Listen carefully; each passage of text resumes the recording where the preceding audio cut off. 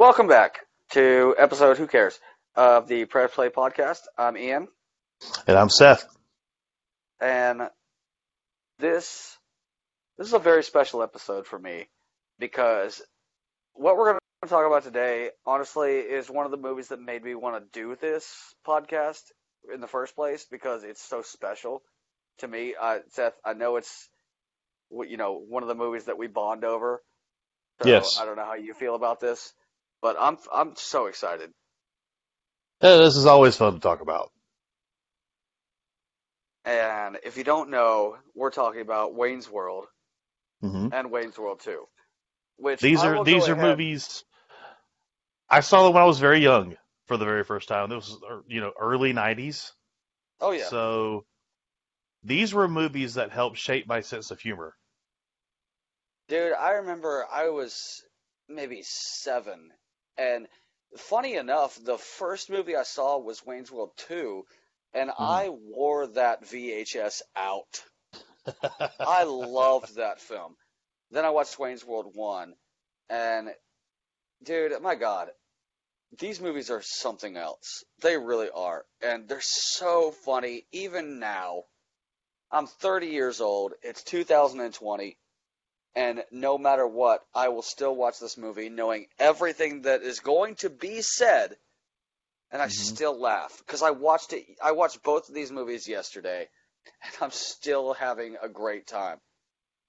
Well, these films are part of a lost genre of comedy, and that's the parody, because these are parodies of filmmaking, and they are geniusly funny. There is a savage satire of the whole process. And people will argue, they might say that, the Blues Brothers is the best SNL movie. To me, Wayne's World 1 and 2 is the best Saturday Night Live movie to exist.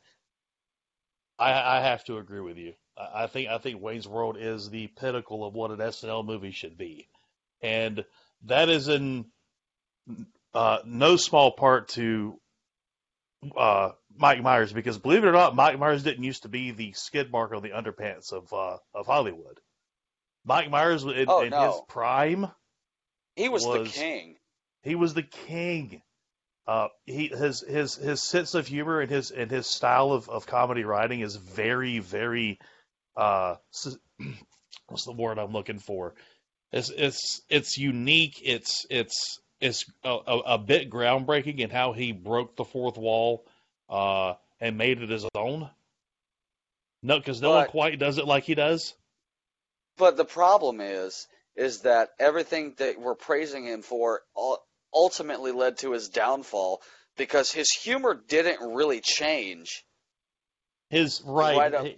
he let his sense of humor not mature, um, Yeah.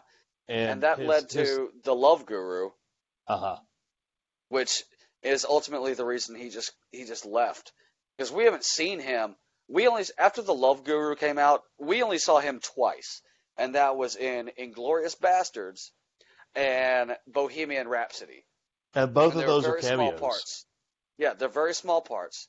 But after The Love Guru fell out, because I remember watching that movie in the theater and thinking, what happened to you, Yeah, dude?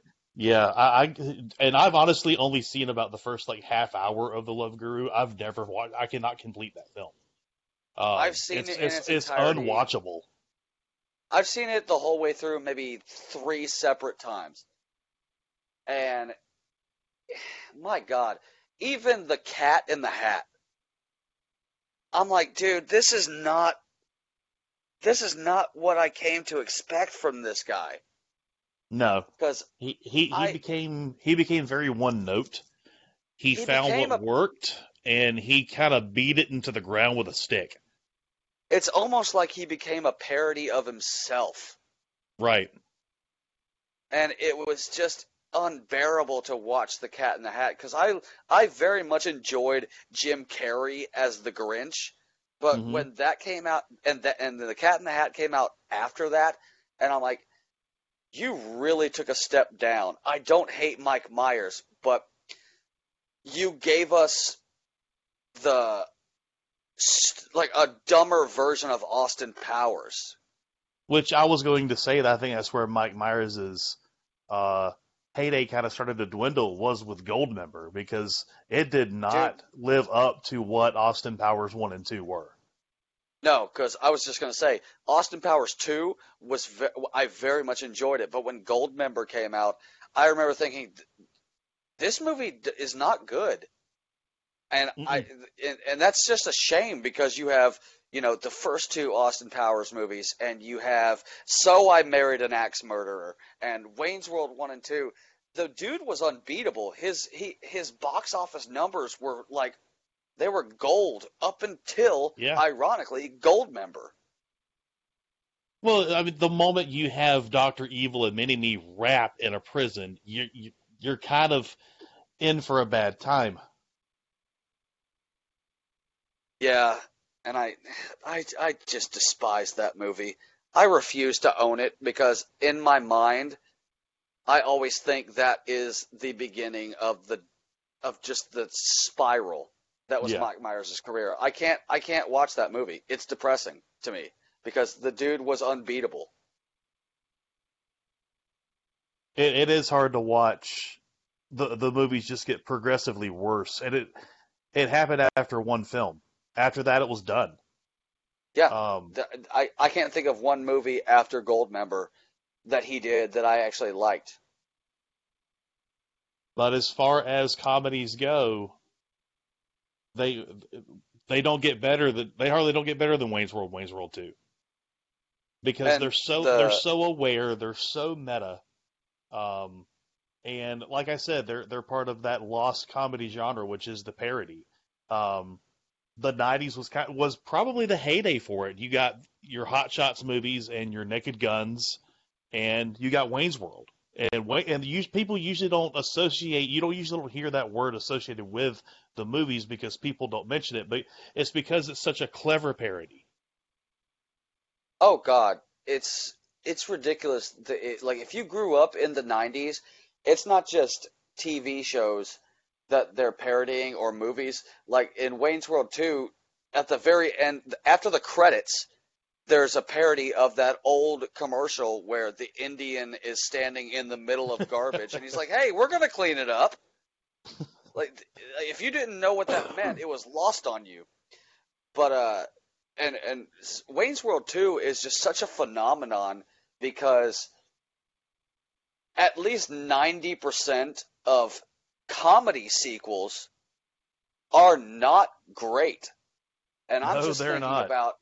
I'm No, thinking no. about Anchorman 2, Hot Tub Time Machine 2, and things like that. Ace Ventura 2 is probably is good, but is it better than 1? Not in my opinion, but Wayne's World 2 is actually one of the sequels in the comedy genre that you could argue is better.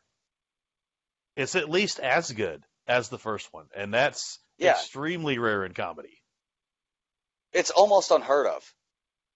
You got it with Wayne's World, you got it with The Naked Gun to an extent, and you got it with uh, Ace Ventura.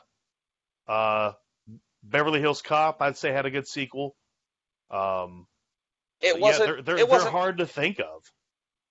Yeah, because the only one that came out in the last, I'd say 5 years that I think was better is 22 Jump Street. I think it was better than 21, but Hmm. that's one comedy sequel in 1,000, Yeah, and that's yeah, just what because this. they're It, usually straight to video, you know, mind junk food fodder. well, not to mention a lot of the times because it's a comedy, and I'm thinking of the two ones that come to my mind are Anchorman 2 and damn it, I think Hot Tub Time Machine 2. They Hmm. just do the same thing but dumber. That's not what you should do. What Wayne's World 2 did perfectly was the same comedy, smart comedy, and give them a different, more extreme situation to be in, but not compromise on the characters. Yeah, it was made grander. They put these characters into a grander scenario. And it works. Exactly. And it works because the situation that they're put in makes sense because in Wayne's World 2, he's getting older, he doesn't know what to do with his life, and he decides, I'm going to do this. And it's like, yeah, you should be moving on with your life. You can't stay in your mom's basement. I love that you're still dating Cassandra. And, there's not this whole, it's not like Bond or Indiana Jones where there's a whole new girl. Mm-hmm. It's the same thing, but you're trying to hold on to it while trying to overcome this other circumstance, while at the same time still being able to parody movies, television, life, and still maintain the same level of comedic integrity. I completely agree with you. There's not much that Wayne's World 2 does wrong. If anything, there's so many things that they did right that made it better to me, like introducing one of my favorite characters in these two films, and that is Del Preston. The roadie. Yes, dude, introducing him and giving us Chris Farley again in a completely different role was brilliant. I think introducing Del, it gave Wayne and Garth something else to react off of rather than just the town they were in. Yes. And it also helps that Del is batshit insane. Yeah, and they even bring it up. When did you turn into a nut bar? And this is halfway through the movie when they've already met this guy and they've hired him and like, I think we made a mistake. This guy's insane. Not to mention, don't get me wrong. In Wayne's World 1, Rob Lowe is the perfect antagonist for Wayne. But in 2, you gave us Christopher Walken. That's just brilliant in itself. I even love how they introduce him when they give him the whole sphincter routine. Yeah. And he doesn't fall for it. It's like, oh, this guy's good. Last guy didn't get. Yeah. Oh man, it was great, and he was so great, but I very much did enjoy Rob Lowe because at the time Wayne's World came out, Rob Lowe was pretty much in his prime, so of course you're going to have him in this movie, and he was so capable of acting so smug, yeah, and so everything he delivers is almost deadpan. Yeah, it's that cross between there's a fine middle line between a complete deadpan performance and so over the top creepy and weird. Yeah, but he plays it. He's like every characteristic in a human being that you hate. But he also plays it with such smoothness that you're like, I know every word coming out of this man's mouth is horse shit. But I like him. Like, you love to hate him. Yeah, you love to hate him. But, oh my god. So, one of my absolute favorite things about Wayne's World 1 and 2 is it takes place it happens in Wayne's World 1 where you've got, okay, the donut shop owner who's a fucking psychopath. And he tries to talk to the camera, and he's like, hey, what are you doing? Only me and Garth get to talk to the camera. Like, they acknowledge it, and it's fucking brilliant. Mm-hmm. And then later on, Garth is like, I don't really have anything to say right now. What's that? It's great camera pandering mm-hmm. in just the best possible way. No, breaking the fourth wall, it it was it was a great way to kind of keep that sketch comedy heart. You see what you know what I'm trying to say? Because Uh-huh. that's what Wade and Garth always did. They talked to the camera. So Hmm. having them talk to the camera outside of the show was actually a great decision. Um, It was almost like a mockumentary. yeah, exactly. And then I just love the donut shop owner in general. Like, just every time they cut to him, he's like, if you stab a man in the dead of winter, steam will rise up from the wounds. Like, what the fuck? That's Why what did I they love. come to me These to die? these characters are just so great. Even when it's not Wayne and Garth, these characters that they gave us were so funny. Yeah, they're all the little. They have a little one note personality, but Yeah, it's so quirky and just the right kind of cringy. Uh, I can't stop looking at it because it's a train wreck kind of way that it exactly. makes them work. Because there are so many movies, and I'd even bring up The Matrix, where if your main character is a one note character, it is immediately boring. Because in Matrix one, or not one, 2 and 3, no one in this movie is emotional. They're always stoic, sunglasses on, they don't Hmm. react to anything. So if you're going to have these one note characters, they should be secondary that pop up every once in a while, like the Del Preston, the Chris Farley, the donut shop owner, Phil.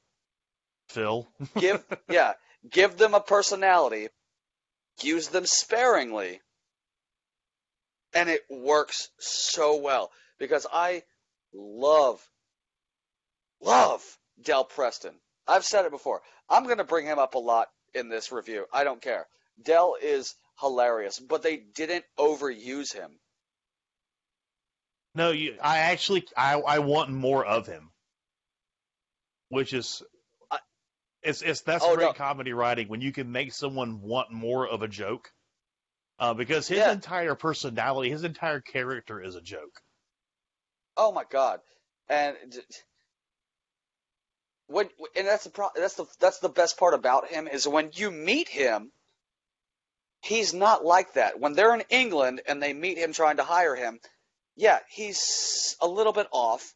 But when he gets to America, and he starts telling the same story over and over again and starts talking about in the event of capture you've each been given a cyanide capsule, and it's just like this guy is crazy. I love they don't introduce him as crazy, because one of the best jokes in my opinion is they're in his apartment, is like, is that you with Bob Dylan? Who's the old lady? That's my old lady. It's so It dumb, dude, but I've it makes seen you laugh. So I don't get it. The line, the pun. It's just so on the nose, it's that's and exactly what it was. it Like just you cannot help but laugh at it. dude, I have seen this movie 1,000 times. I watched it yesterday, and he's just like, it was just me, my old lady, and the road. Is that you with Bob Dylan? Yeah. Who's the old lady? I still laughed. I will never not laugh at that joke. Some jokes in movies are just fucking eternal, and that is Hmm. one of them. Because it's like you said, it's so on the nose, but it's so perfect. It's And never there's not going to still get a quite a laugh few out of jokes me. in Wayne's World, both of them that still make me laugh out loud. Um, and I've seen these movies countless times. Oh God, I'll never The not watch whole these movies. gun rack spiel is Oh my God. priceless. So this has nothing to do with the movie, but I'm going to tell this story. So one time, Seth and I were hanging out. I think we are having a barbecue or some shit, and we're playing a game. and it's a video game, and it's kind of like Words or Cards Against Humanity, but you get to fill in your own answers. Mm-hmm. And the prompt was, "What is the best birthday present you've ever received?" And you don't know who wrote what. And I saw somebody wrote a gun rack, which is what I wrote. And then right after that, I saw a gun rack, and I'm like, you motherfucker. We thought the same thing. We both thought that. Just the fact that we can both make those Wayne's World references at the same time in the same game and not even know it. We can never stop being friends. Exactly. But like, no, I love that. It's like, Psycho Hose Beast, and she's like, it's a gun rack. I don't even own a gun. Just the way he said I don't even own a gun, let alone many guns that would necessitate an entire rack. What am I going to do with a gun rack? It's how he goes out of his way to make her look stupid in front of everyone. Yeah. Because she's crazy, and the gift was ridiculous.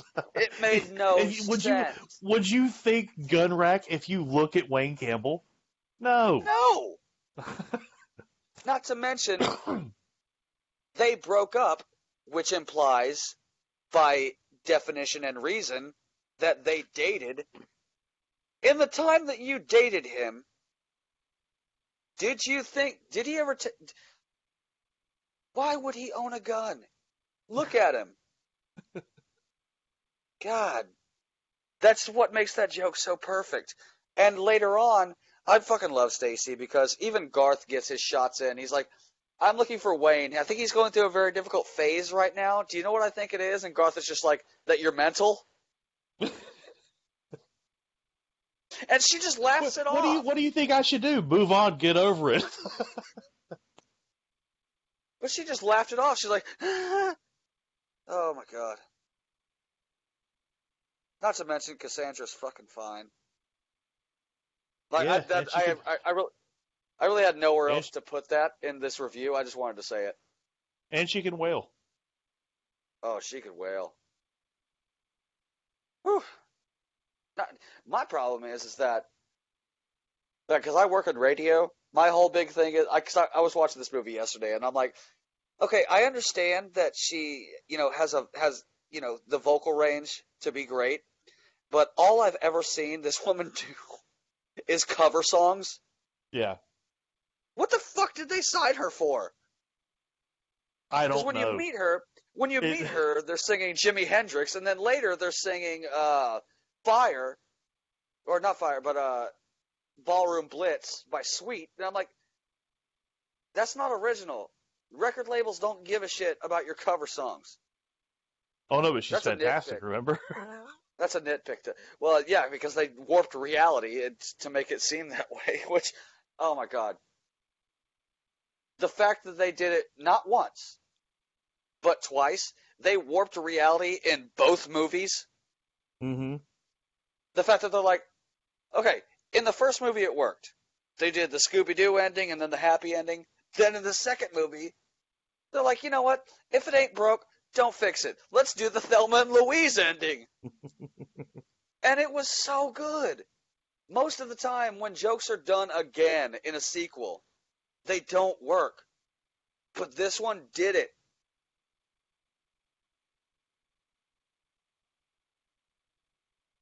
No, it's just a testament to the level of craft that Myers possesses, or at least used to possess. Yeah, and that's a problem that it is used to possess because, damn it, he hasn't. I don't even. There was talks that there was going to be an Austin Powers 4 a long time ago, and I remember when that report came out, and I'm just like, please fucking don't. Just don't. Don't you dare. Don't even make a Wayne's World 3. Because it's been too long. No, I definitely don't want that. Nobody But the problem is that if WeGotThisCovered.com, which for anyone listening is not news, it's a fake website. Yes, it is. So please stop sharing. If they said that there's going to be a Wayne's World 3, the internet would erupt. And I would have to go into every single person's comment section and say, this is not true. Also, why would you want this? If there was going to be a Wayne's World 3, it would have happened a long time ago. Yeah, could you imagine these 60-year-old men now?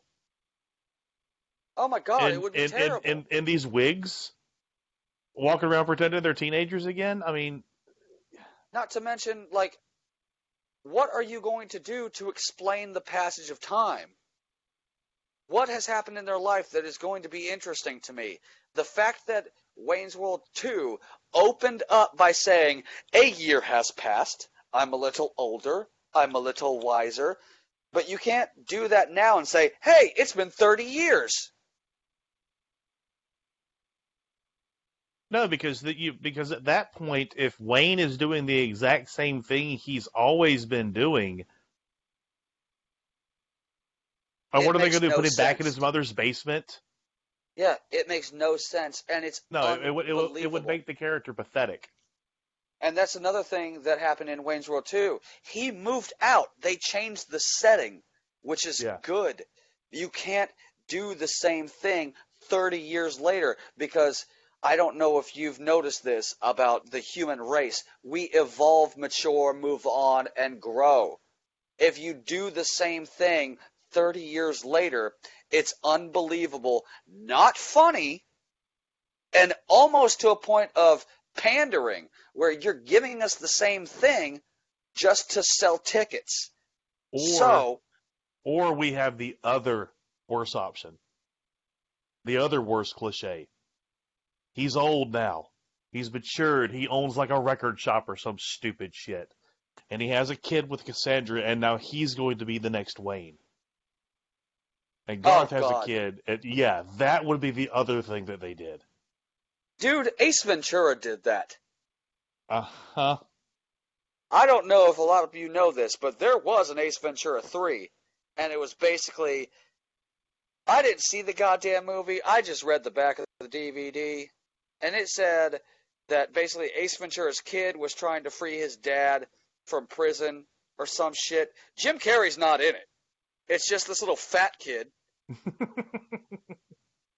And, oh my God, the fact that it exists is fucking... Oh, by the way, they're talking about making another Ace Ventura. Yes, they are. God damn it. This is the point that we're at, where nostalgia sells tickets, even though, chronologically speaking, it makes no sense. Because the question is, can it still be funny? No. Because Ace 2 was one of the sequels that put that character into a more extreme situation. It upped the stakes. How do you do that again? You can't. Because you've already put him in the most extreme situation. Because in Ace Ventura 1, he lived, worked in Miami. You took him out of Miami and put his ways in a different part of the world. Where else can you possibly send him? Outer fucking space? Don't give them ideas. No. Because I see that as a plausible script to be written. Well, realistically, there's a third option, because what you can do in the third movie is exactly what The Hangover did and put them right back in Las Vegas. I liked Hangover 2 because they did what Ace Ventura 2 did, took them and put them in a different part of the world. And then Hangover 3 put them right back in Las Vegas. But see, Hangover 2 doesn't work for me because it's the same exact fucking plot. I agree with that, but I liked that they were dealing with the same things happen in the exact same order. It's not good. But the only reason I actually enjoyed it is because the location and circumstances were different because of the location. In Hangover 3, you just put them back where they already were. And if you try to do that with a threequel, it sucks. Because what did Austin Powers 3 do differently? Nothing. Nothing. They went to a different time period. They went to the 70s. Big fucking deal. Because you're just going to end up back in the 2000s. Yeah. God. Let's start talking about some positive shit because I'm getting angry. I fucking hate Goldmember, dude. I swear to God. No, it's not the best. It's infuriating. I wish Myers would have done more things like So I Married an Axe Murderer. That was a great movie. You know, these quiet little low budget comedies. I miss those. And you know what I mean? It wasn't even So I Married an Axe Murderer wasn't even like a mainstream movie. I don't know. I'm how many people have seen that goddamn movie? It's crazy how many people slept on it, but it's good. I think 13 people have seen it now. That's it. That's it. But that's not he was Shrek, for God's sakes. That was such a great movie. But I'm looking at his damn IMDb page right now, and all they want to talk about is three things: Shrek, Wayne's World, and Austin Powers. There's not really a whole lot. Those are his biggest movies. Yeah, there's not a whole lot of other works that really made him stand out.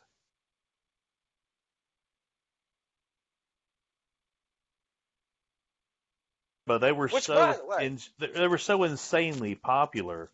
I mean, like we said in the beginning, you couldn't look anywhere without Mike Myers being there. And he just as quickly just vanished. And it's because he wrote a bad script. He wrote a couple of bad scripts. Yeah, because the Love Guru is like right underneath the other three that I mentioned, and it is amazing just how bad that movie actually was. I'm not going to lie and say I didn't chuckle at one, maybe two things when I watched the film, but the rest of the movie I'm like, dude, you were fucking Wayne Campbell. What happened? How did you come up with this? Like I said, I never finished The Love Guru. I got about 30 minutes into it, and I had to stop. To me, the film's unwatchable. You brought in Sir Ben Kingsley to be in your film. You tricked Sir Ben Kingsley. Yeah. And what did you end up having him do? He's cross-eyed and pissing on people, and it was embarrassing. Which is... on top of that, the movie's just ugly. Yeah. And it looks cheap. It's the effects are sophomoric. It's the comedy's sophomoric. I mean, a guy talks weird and he's cross-eyed. That's supposed to be funny. That's the joke, that he's cross-eyed. Not only that, it did the same thing that The Cat in the Hat did. It told you when to laugh. Because if you watch both of those movies, when Mike Myers tells a joke, he does this thing where he just goes, like, he basically just instructed you to laugh because he's laughing at his own shit. Yeah, I don't know what started that with him. Why did he start doing that? I think the first time I saw it was in The Cat in the Hat. It had to have been The Cat in the Hat. Because that's when I first saw him do it, and then he did it in The Love Guru 5 years later, and I thought, dude, you don't have to trick your audience into laughing. They'll laugh if something's actually funny. But if you're just doing that, you're taking away the humor by explaining the punchline almost. Like when you tell a joke and nobody laughs and you have to explain it, it makes it less funny. So by instructing us when to laugh, you're hurting yourself. Mm-hmm. And like I said, it was such a weird thing to start for him to start doing because he never relied on that before. No, I'm trying to think. Even in Austin Powers, I don't think he did it. He might have done it in Goldmember once or twice. I don't know, but I don't watch that movie, so I don't really care. So I never noticed it until Cat in the Hat.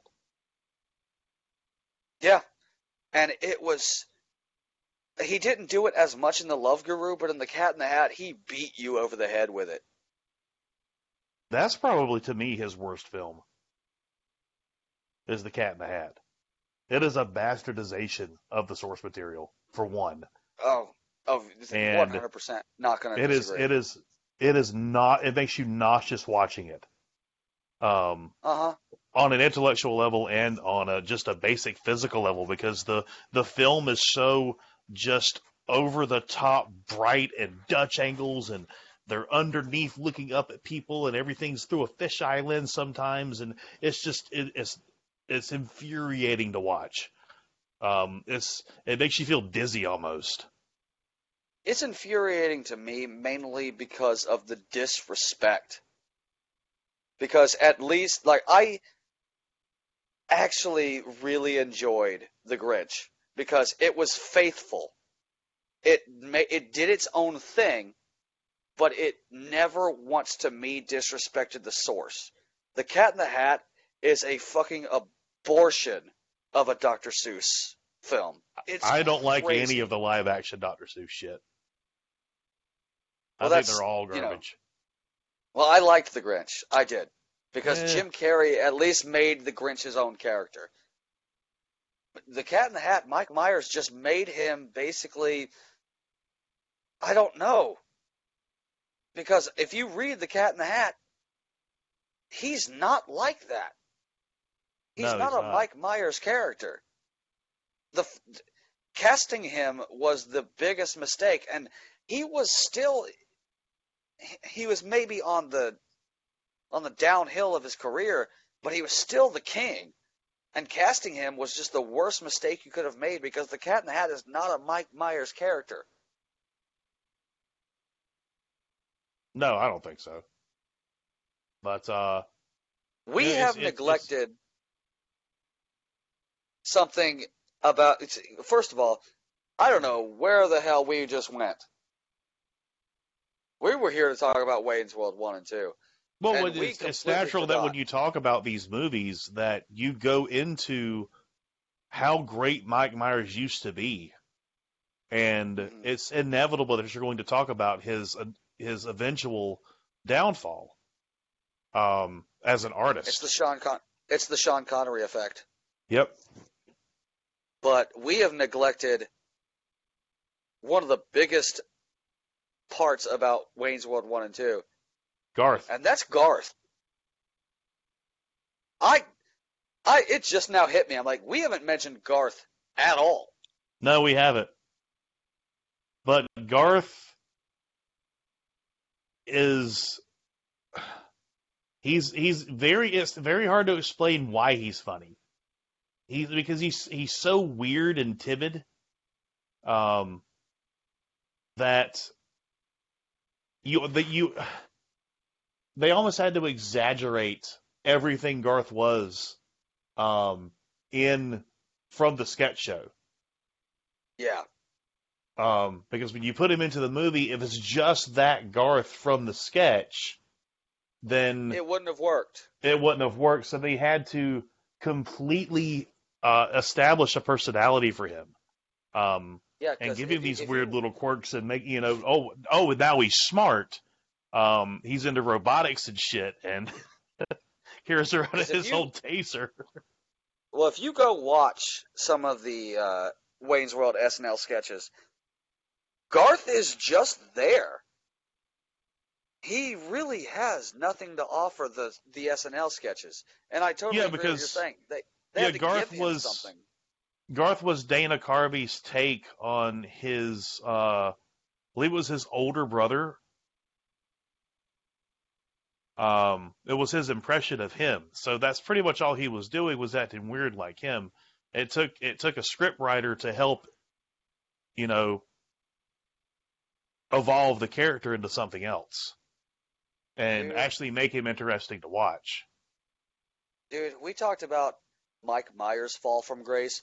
Dana Carvey fell so much harder and so much quicker. Yes, he did. Because I remember watching The Master of Disguise, and I'm like, I'm done. I'm done. I am done with you. Not to mention, he has a stand-up special on Netflix. He is also somebody who refuses to evolve, because I watched his comedy, and it came out maybe 2 or 3 years ago. I Mhm. hated it. I made it 5 minutes into that special, and I'm like, I am fucking done. I'm never watching this. It's sad. I've seen him on the talk show circuit, and he's his impressions to me have always been. He's got a couple of stellar ones, Right. like his George Bush Senior and his Yeah. Daddy Bush um, is unbeatable. he's got another one that's really good, but I can't think of it right now. But all of his impressions as a whole have always kind of been just okay to me. Right. Um, I can say the same thing about Robin Williams. That I put them in the same, as far as impressions go. They're just kind of okay. They can I do them. agree. They can do them, but they're not. Uh, They're not I, as good as they think they no, are. no, they're not. Um, and the problem with it is he relies so much on the impression being the joke Yeah. instead of putting the impression in a situation and writing a joke for the impression. He just okay, this is a funny voice. And Um, I always meant to watch this. I think it's on Hulu. It's a documentary about the Dana Carvey show, mm-hmm. and it was called like Too Funny to Fail, because if you look at it, he had some of the greatest writers that you've ever seen, even though at the time you'd never heard of them. Like Louis C.K. was on his writing staff and shit like that. I always meant to watch it, but my God, man, when he did Master of Disguise, I was done with him forever. That I don't movie think is I've. so horrendously unfunny. Oh God, and that's the thing that you were saying, is that he relied so much on the impressions to be the joke. I'm like, no, if you're gonna play, because in the movie he impersonates the guy from Jaws. If that's what you're gonna do, make the joke inside the impression. The impression is not the joke. Yeah, All you're because all doing, all he does is quote the movie. yeah, That's all he does is quote Jaws in that it's voice, which ridiculous. on its own at a party can be funny, but in a movie, I, There was another impression of Jaws where they did nothing but quote the entire thing, and it was hysterical. There's an episode of It's Always Sunny in Philadelphia where Charlie is in a police station and he's talking about bats. He's like, or rats. He's like, you ever see when a rat bites you? Don't much be looking at you, just more like. And it was awesome. If you're gonna quote Jaws, the situation has to be funny.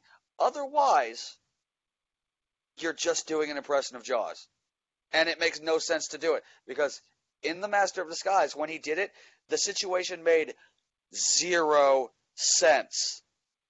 now He you're just sitting there just talking did it about to do it. sharks. He just did it to do it. Yeah, because it We was get one it. that he could do. Yeah, we get it. You can do impressions. No one cares. There's impressions I can do. I'm not going to make a movie out of it. And that's just heartbreaking. Because Mm-hmm. because the two main stars of the movie that we initially set out to review today just fell so far. No, we started talking about the legacy. Yep. Uh, And I gotta say, and they did. it's not doing well. they both fell hard. And as a fan of comedy, a genre I think has almost completely died in the theaters. It has, because to this, like right now, comedies don't make a lot. A good comedy will probably bring in like maybe $40 million at the box office. That's it. And was Because people just and back in like the 80s and 90s, there was some of the biggest box office draws were comedies. yeah, Ghostbusters, Trading Places, Ghostbusters. Airplane, The Naked Guns, even Not Hot anymore. Shots did well at the box office. I hate that Dumb movie. and Dumber. Um, I hate that movie. well, I like it, but anyway. Well, we talked about But but this. but but but it was that time period in cinema where comedy was kind of it was up there with action. It made the most money. But But now you've got nowadays if you're not it's if you're not a superhero movie, you're fucked. well nowadays they're so comedies are so uninteresting visually that why do you need to go see them in the theater? The only person doing anything visually interesting in comedy is Edgar Wright, Yeah. and that's Which, by the way, sad. which we brought this up when we reviewed the Cornetto trilogy.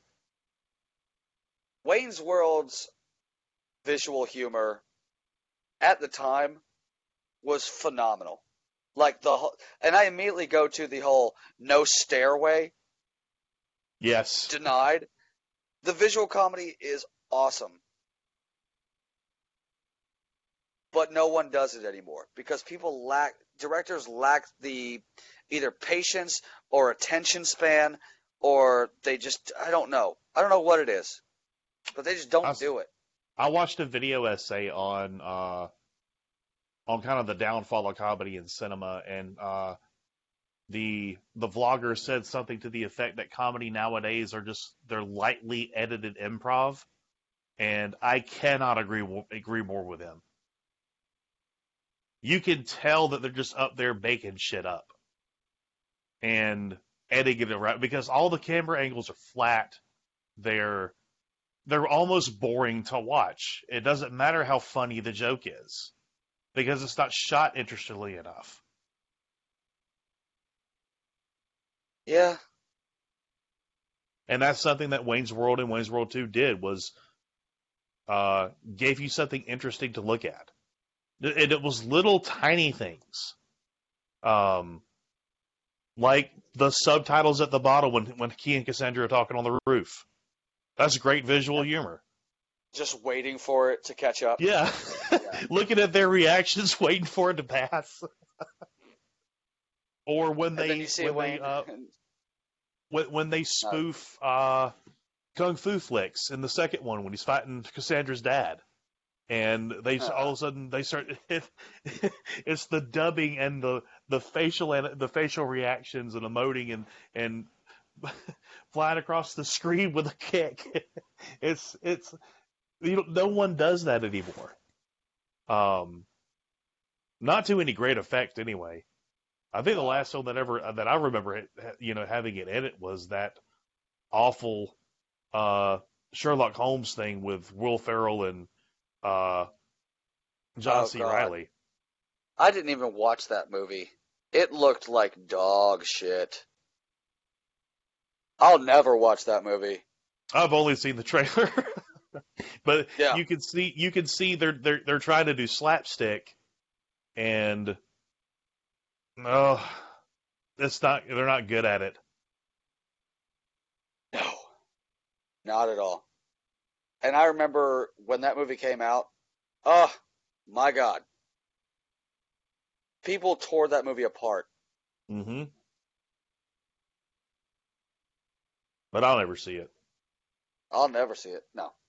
And the funny part is that I actually have a Blu-ray copy of the movie. Here's why. Because I work in radio, That movie did so bad, apparently, that Blu-ray copies were sent to my radio station to give away.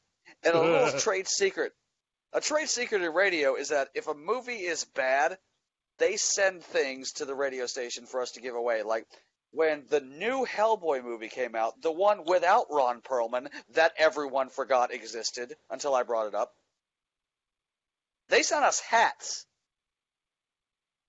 I still have one of those hats because I wanted a hat and I like Hellboy. It didn't say Hellboy 2018 or whatever. It just had the logo for the secret agency that Hellboy worked at, and I'm like, okay, cool, I can have that, and people won't know it's from the abomination that movie was. But they sent us literal hard DVD Blu-ray copies of Holmes and Watson, and no one wanted them.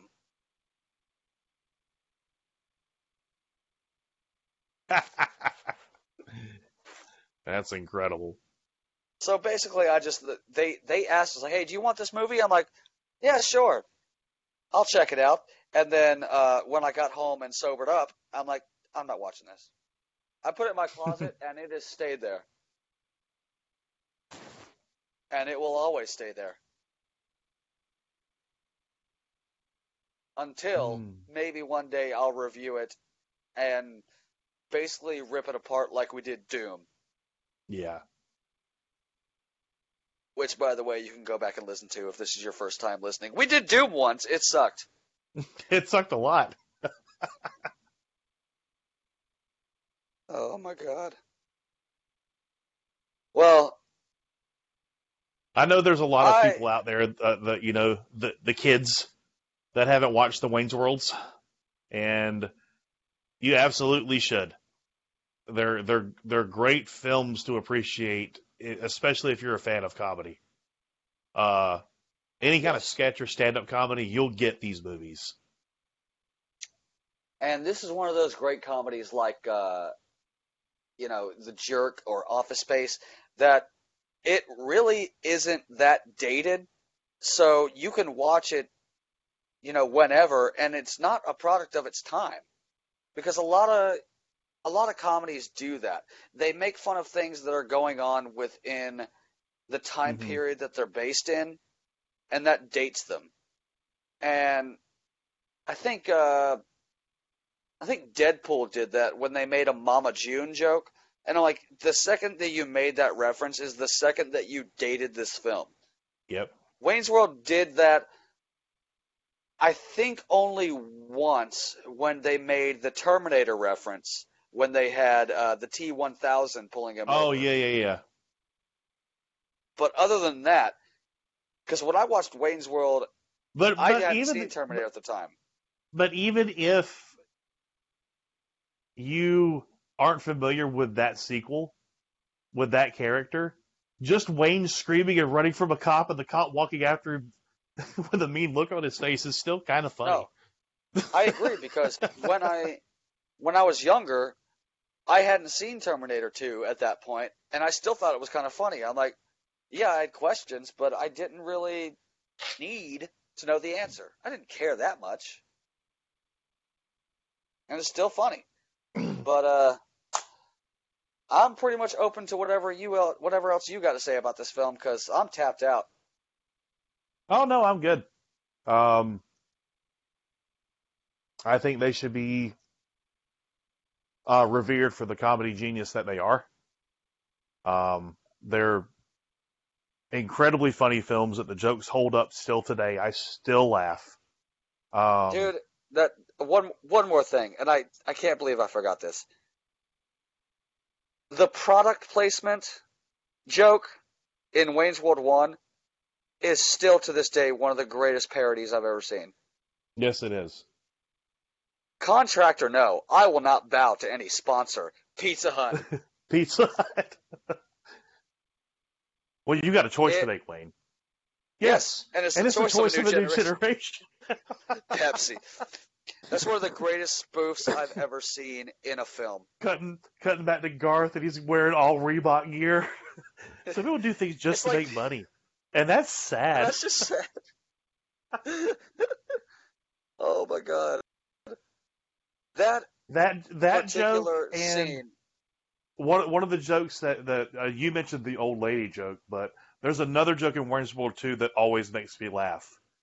It's when he's in the I guess the courthouse or wherever you go to get permits, and he's talking to talking to the guy with the weird Yeah, eye. yeah. Because you have a real eye for detail. Are you And he kidding? I says, give my right eye. but the one that always makes me laugh is the one where he says, "Yeah, we'll just take these, go through it with a fine tooth comb, Cross the T's and cross dot all the the T's and dot all the lowercase lowercase j's. J's." Always makes me laugh. Oh my god, dude, these films. Oh my god, they should honestly be like if you want to make funny videos on YouTube or like a Hollywood level, these films need to be studied Yes, I think so. because oh my god, they're just so good. It's They're so it's how you it's how they're you on the nose. these movies are how you successfully do a spoof Not to and mention, keep and I make it to brought it where up. they're I brought it up in the Cornetto trilogy review where I hate comedies where it's basically how dumb can we make this character. yeah. If you make it a side character that's not a fucking that's just not a total half-wit, that's fine because I hate characters that are even side characters that are like this person is so dumb they cannot physically put on their shoes. But when you have characters like Del Preston that says it reminds me of Woodstock. You were at Woodstock. What was it like? Well, it rained all morning, but it cleared up by the afternoon. That's all I There remember. will I almost had something else. That's the perfect level of stupidity that is acceptable in a comedy to me.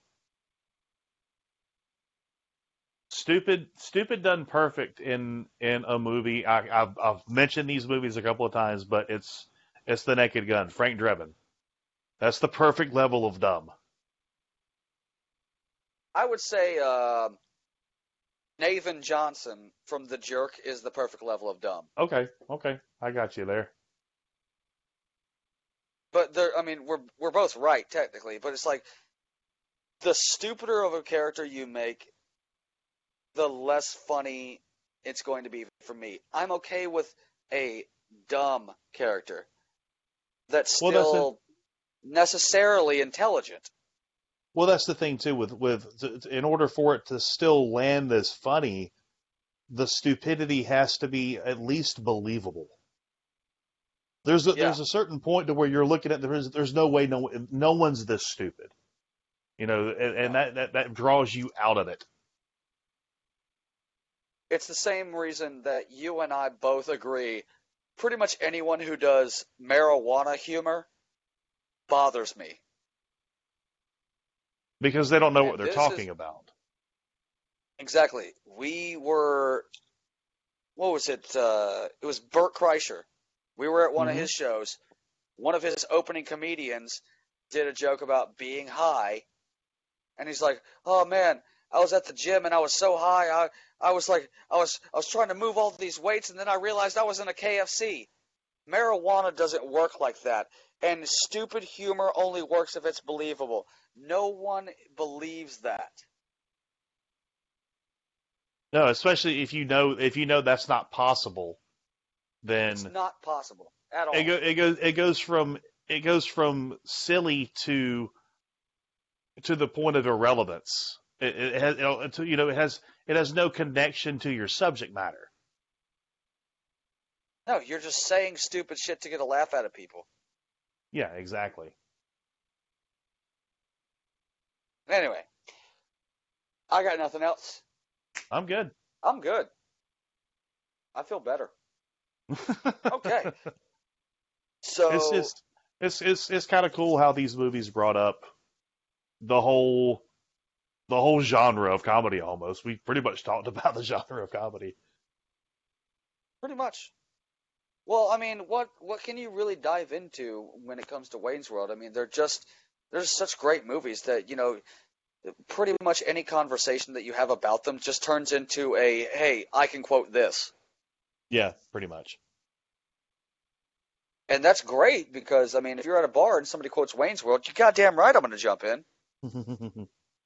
But when you're doing a review about it, yeah, it's obviously the whole fall of Mike Myers and Dana Carvey was going to come up because, goddamn, they fell hard. Yeah, they did. But next week, Yes. we finally get to have our very first guest on this show. Fun. And we'll be talking about, was it Showtime?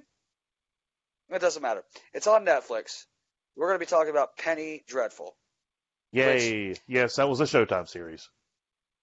Not a lot of people have seen, but so many people need to see. And I'll say this now, and I'll say it a lot next week.